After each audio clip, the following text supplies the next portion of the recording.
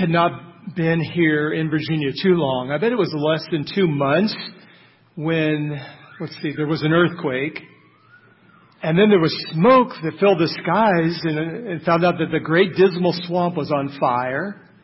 And then there was the remnants of a hurricane. That all happened in 1 week at the end of August 2011. A couple of months after that, I remember this made national news. A young autistic child named Robbie was lost somewhere in the woods. I believe it was in Hanover County, and thousands of volunteers came out searching for him. And that's what happens when occasionally someone is lost in the woods and search parties form and go looking for them while their family waits at home anxiously. And probably most of the time they find the person like they did Robbie and his family. Of course, they were just so filled with joy. But occasionally there's those times where the person's remains are found. And it's sad. So you are a member of God's search and rescue team. While we're all on the team, many Christians have never been on a search before. What if you were lost and no one came looking for you? One member of the team said, it was awfully cold and snowy out, so I just stayed and I prayed for you. And another member of the team said, I didn't want to imply that you were lost because you might feel embarrassed. And someone else on the team said, it might appear judgmental if I said that you were lost, because everybody has their own path that they're on, right? So we're all on this team, God's search and rescue team. So how do we do the job? Let's look at one passage. At the end of James chapter 5, we've worked our way verse by verse through the book of James, and really I'm finishing James verse by verse today. In 2 weeks I'm going to do a summary of the whole entire book. But technically we're finishing the book of James verse by verse today. So let's read our text, James 5:19-20. My brothers, if anyone among you wanders from the truth, and someone brings him back, let him know that whoever brings back a sinner from his wandering will save his soul from death and will cover a multitude of sins. So 3 main points I want to make from this passage. The first being, professing Christians stray from the truth doctrinally and morally. Professing Christians stray from the truth doctrinally and morally. Verse 19. The context of this passage, you always have to interpret within the context. And the context is James is writing to this particular church and to the believers and giving them instructions on praying for needs. That God wants to heal physical needs, emotional needs, spiritual needs. And this is obviously a spiritual need, sin. 5:16 says, confess your sins to one another. So one another, right? Fellow Christians. He also says in this passage, who are among you. Again, believers are being mentioned here. But James writes they've wandered from the truth. They were once in the truth and they've wandered away from it. Away from the truth. So again, that says to me that they were a believer. They are a believer. Verse 20 says, whoever brings back a sinner. Back implies that they were once in a former position, in a different position, and they need to be brought back to their original place.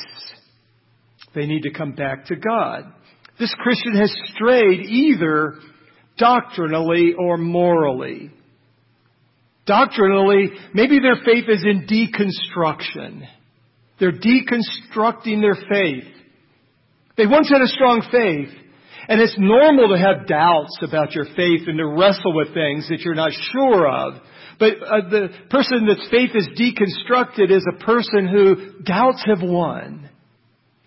Example in Scripture, one of many examples of a doctrinal strain from faith is in 2 Timothy 2:16-18. But avoid irreverent babble, for it will lead people into more and more ungodliness. and their talk will spread like gangrene. Among them are Hymenaeus and Philetus, who have swerved from the truth, saying that the resurrection has already happened. They are upsetting the faith of some. So whether it's usually doctrine that's centered around the Trinitarian God, the nature of God, and Jesus Christ, who He is, His virgin birth, His death, burial, and resurrection, and His second coming. Those major doctrines that they no longer believe that truth about God and Christ. But more than likely, they've strayed away from the truth morally. Example, James 3:14. But if you have bitter jealousy and selfish ambition in your hearts, do not boast and be false to the truth. The one who's wandered away morally usually rationalizes their sin and say things like, well, God knows me. God's okay with it.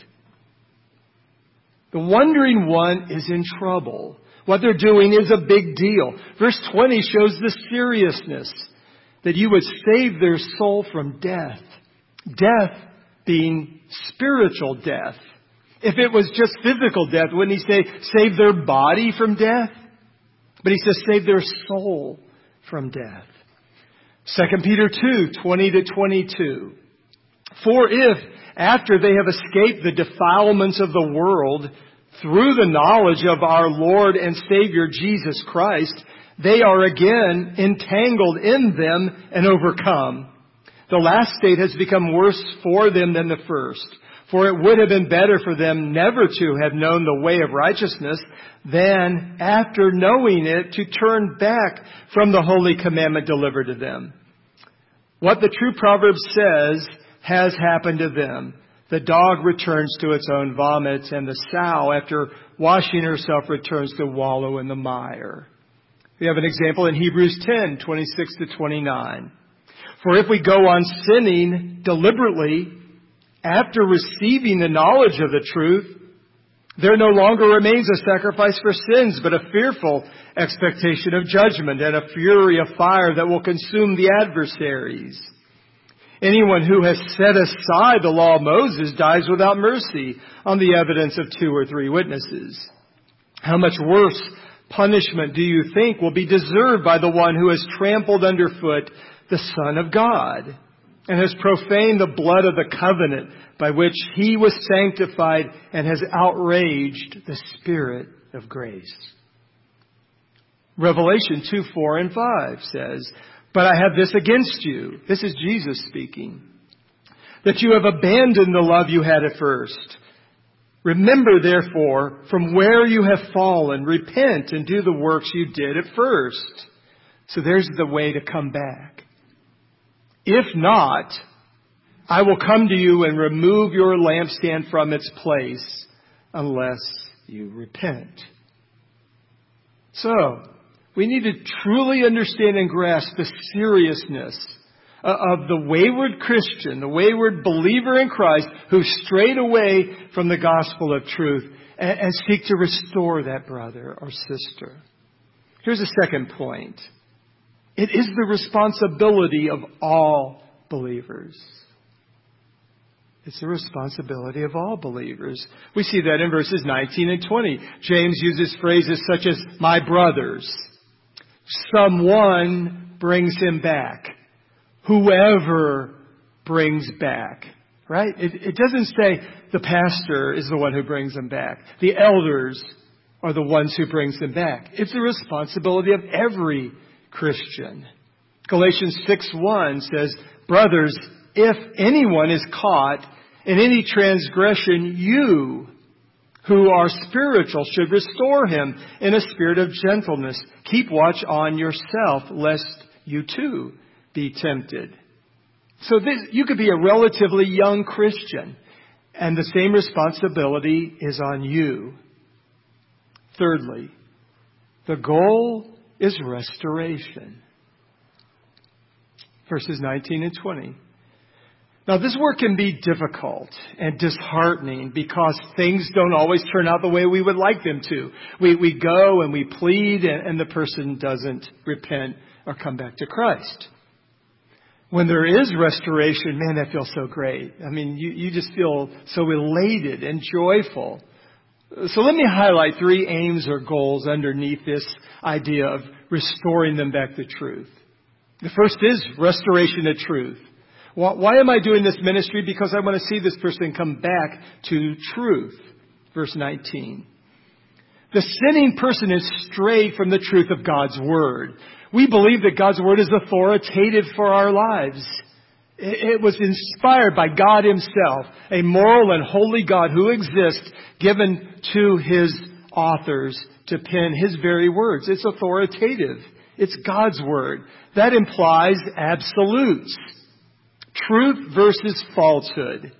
That means that there are behaviors that are wrong, which is not a popular idea in our culture. The postmodern culture rejects absolute truth. You hear things like, well, that might be true for you, but it's not true for me. Right? Don't be judgmental. Truth is relative, not absolute. It's judgmental of you to say, I'm wrong. Don't judge me. But the Bible is clear. There is truth and there are lies. You operate in the truth of God's Word. And so you go to that person and beg them to come back to truth that they may be restored in their right relationship with God. B, you do this ministry of restoration to save their soul from death. Verse 20. As I said before, I don't think death here is used as physical death. 1 Corinthians 11:30 is an example of those who are abusing the Lord's Supper, and they are warned of physical death. 1 John 5:16 says there is a sin unto death. I believe those 2 passages are referencing physical death. But we know that God doesn't take the life of every sinning believer, or every time you commit a sin, you're not killed. So spiritual death is implied here. In James 1:15, James says, sin brings forth death. Spiritual death. Spiritual death is defined in the Bible as separation from God. James uses the word saved 3 times in his letter, and all 3 times it has to deal with spiritual salvation. But let's say this person who wandered away wasn't even a believer. They're just a professor of Christ. But even then, by going to them and restoring them, bringing them back, you may have saved their soul from death and hell. And that's wonderful. To rescue someone from a burning house is great. To rescue someone from a burning hell is much greater. And then the C under this work of restoration is to cover a multitude of sins. That's what this work does. Covers sins. Peter says the same thing in 1 Peter 4:8. Above all, keep loving one another earnestly, since love covers a multitude of sins. The psalmist, David, in this case, Psalm 32:1, blessed is the one whose transgression is forgiven, whose sin is covered. When I repent of my sin and turn from it and turn to the Lord Jesus Christ, He forgives my sins. But if the Christian persists in sinning and rejects the call to repentance, I can't give them assurance of forgiveness. I can't say, it's okay, all is well with you. The Bible never gives that comfort to the unrepentant person. I think of this word cover 2 ways. The first is undercover. Okay? You're going, not broadcasting their sin abroad to everyone. You're going as a friend to them silently, maybe even secretly, to woo and win them back to Christ. And then, of course, the second way I think of this is Christ's blood covers all sin. Their sin. Christ's blood makes their sin invisible. It's covered. It's as if they've never sinned. And that's the wonder of salvation and the wonder of repenting of sin and getting right with God. To have your sins forgiven is such a great place to be. And that's where we want to be. Let me give some final instructions on how we carry this ministry out. Under number 1, who should go? you. Every believer is called to this ministry. Go when you are aware of a brother or sister in Christ who's sinning and you have a relationship with them. You're obligated to go. Jesus said this in Matthew 18:15 through 17. If your brother sins against you, go and tell him his fault between you and him alone. If he listens to you, you have gained your brother. But if he does not listen, take one or two others along with you. So you're expanding the search and rescue mission to involve a few others. That every charge may be established by the evidence of 2 or 3 witnesses. If he refuses to listen to them, tell it to the church. And if he refuses to listen even to the church, let him be to you as a Gentile and a tax collector. Okay? Secondly, get the facts. Get the facts. Don't go by hearsay or gossip. Someone comes to you and tells you about a brother or sister, maybe a mutual friend is sinning. Ask them, have you personally checked this out yourself? Have you investigated this? Is this fact or just fiction that somebody is making up about somebody? Then direct that person to go to the sinning person without telling everybody else. All right? Now, if it's you that's going to go to that person without bringing a bunch of accusations. First, ask questions to determine truth. Is it a moral sin that they're committing? Is it a doctrinal sin that they're committing? Now, you're not going to this person to tell them, you've got a lot of strange ways and a lot of idiosyncrasies that I don't like. It has nothing to do with that, right? This is sin that the Bible clearly identifies as sin. Thirdly, check your motives. Why am I going? No room to be judgmental, thinking that you're superior to this person. Be humble.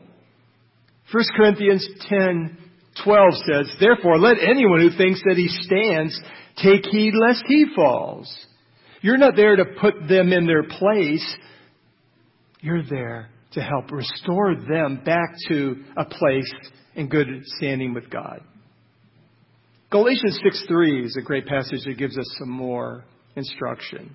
Brothers, if anyone is caught in any transgression, you who are spiritual should restore him in a spirit of gentleness. Keep watch on yourself, lest you too be tempted. Bear one another's burdens, and so fulfill the law of Christ. For if anyone thinks he is something when he is nothing, he deceives himself. So the spiritual one should go. The person exhibiting the fruit of the Spirit, the person who's walking with God. Go in a spirit of humility and gentleness. You're engaging in soul surgery. So be kind. Now is not the time to wave around your big spiritual sword, chopping off limbs. Instead, you're bearing their burden. You're expending your time and energy to help them. Not just pointing out where they're wrong, where they're sinning, but helping them to come back to God and to overcome that sin. And then the fourth kind of practical thing for doing the job is pray before you go. Have you prayed for them beforehand? Or are you depending on the ministry and the leading of the Holy Spirit as you go to give you the right words and to lead you in that conversation that you need to have? I would say don't go unless you're prayed up. Only then can you go and minister to them effectively. The work of restoring a sinning brother or sister can be unpleasant and difficult and hard to do, but it has great potential for real joy. Think about the joy in heaven when someone repents. Luke 15:7. Just so I tell you, there will be more joy in heaven over one sinner who repents than over 99 righteous persons who need no repentance. How about joy in the heart? 3 John 4 says, I have no greater joy than to hear that my children are walking in the truth. So I asked myself this question.